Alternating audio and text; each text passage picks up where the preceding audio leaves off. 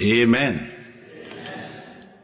We take our text from Matthew chapter 28, verse 19 and 20.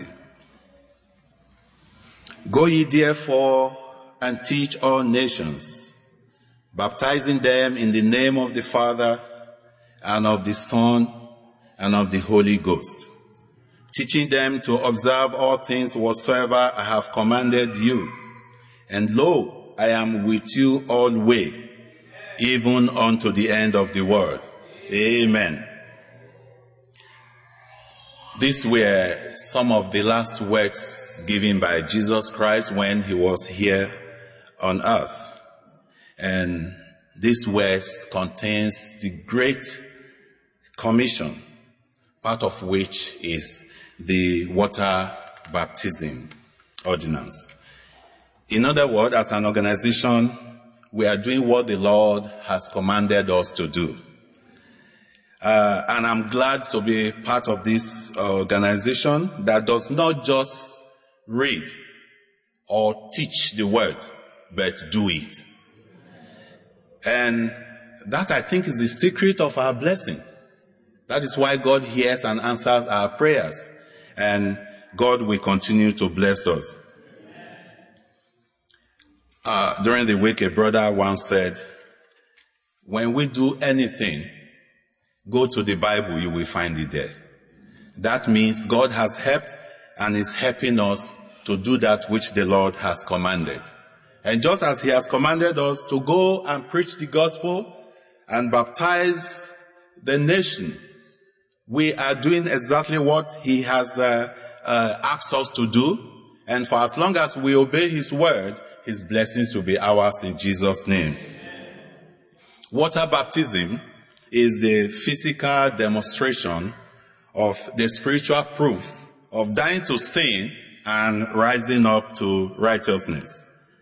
It is an expression that we identified with Christ in his death and his resurrection.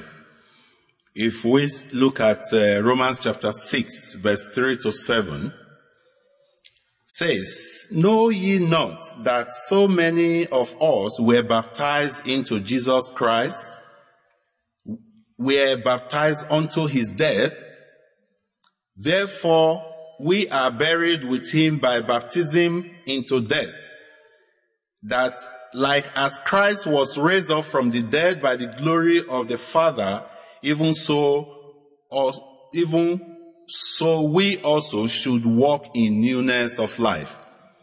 For if we have been planted together in the likeness of his death, we shall be also in the likeness of his resurrection.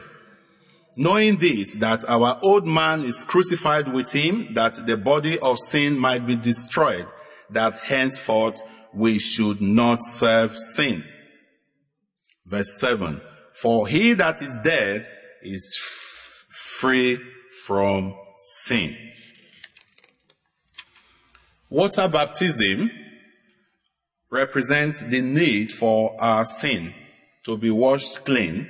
It represents the truth that our old person is gone and a new one comes. If we look at 2 Corinthians chapter 5 verse 17, it tells us that the old man passes away and a new man comes. And that is, water baptism is a symbolic act of the death, burial, and resurrection, and this can only be done by immersion. I know we've heard of many that does water baptism maybe through sprinkling, but that is not what the Word of God has told us. Because of what baptism means, it requires that we go under the water, which represent the death and burial, but also represent the death of our own natural self. Then we come out of this water, which represent the resurrection and the newness of a new life of righteousness. Can everyone be baptized? Who are those qualified to be baptized or to be water baptized? Once we are saved from our life of sin, we are qualified. Many do believe that baptism can save a sinner. But the Bible says in Hebrews chapter 9 verse 22 that without the shedding of blood, there is no remission for sin. No amount of water can wash away the sin. But it is only through the blood of Jesus. And that is why we are required to do the first thing first. Rather than believing that when you are baptized, then your sins are forgiven. No, you have to repent of your sins and the blood of Jesus washes you clean.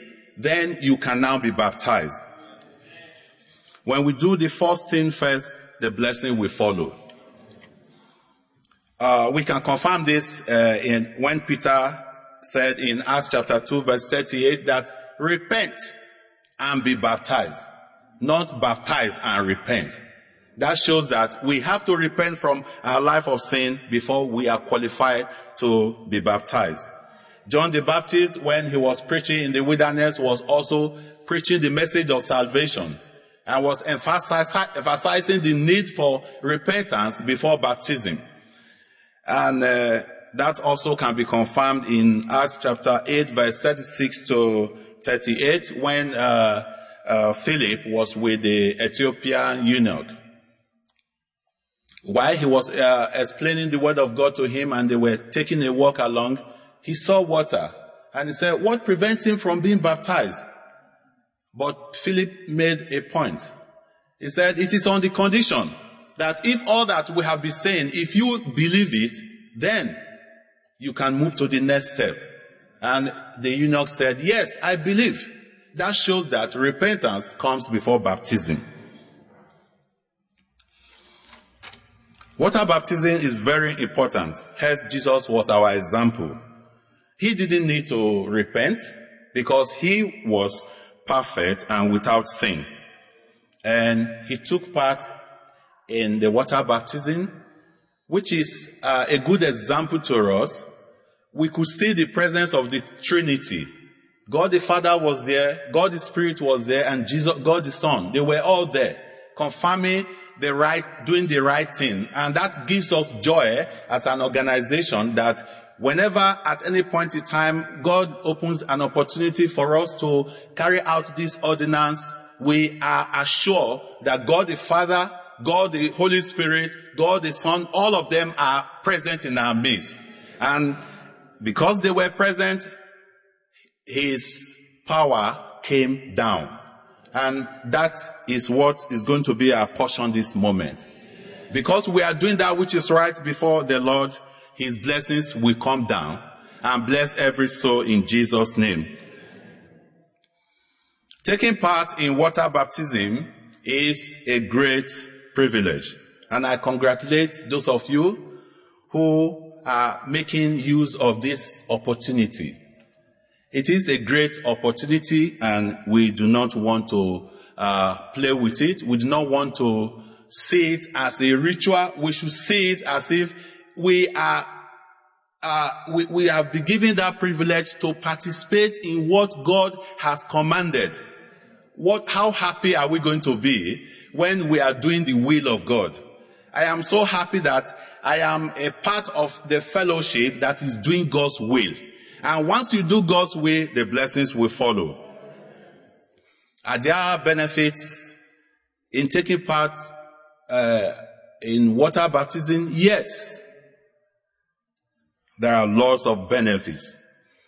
I remember when I was going to take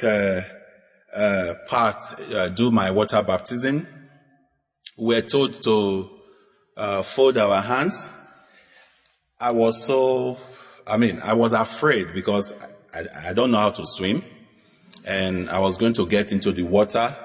My consolation was that, okay, whatever happens, I will use my hand to hold my nose so that water does not go in and the other one to block whichever ear I can block.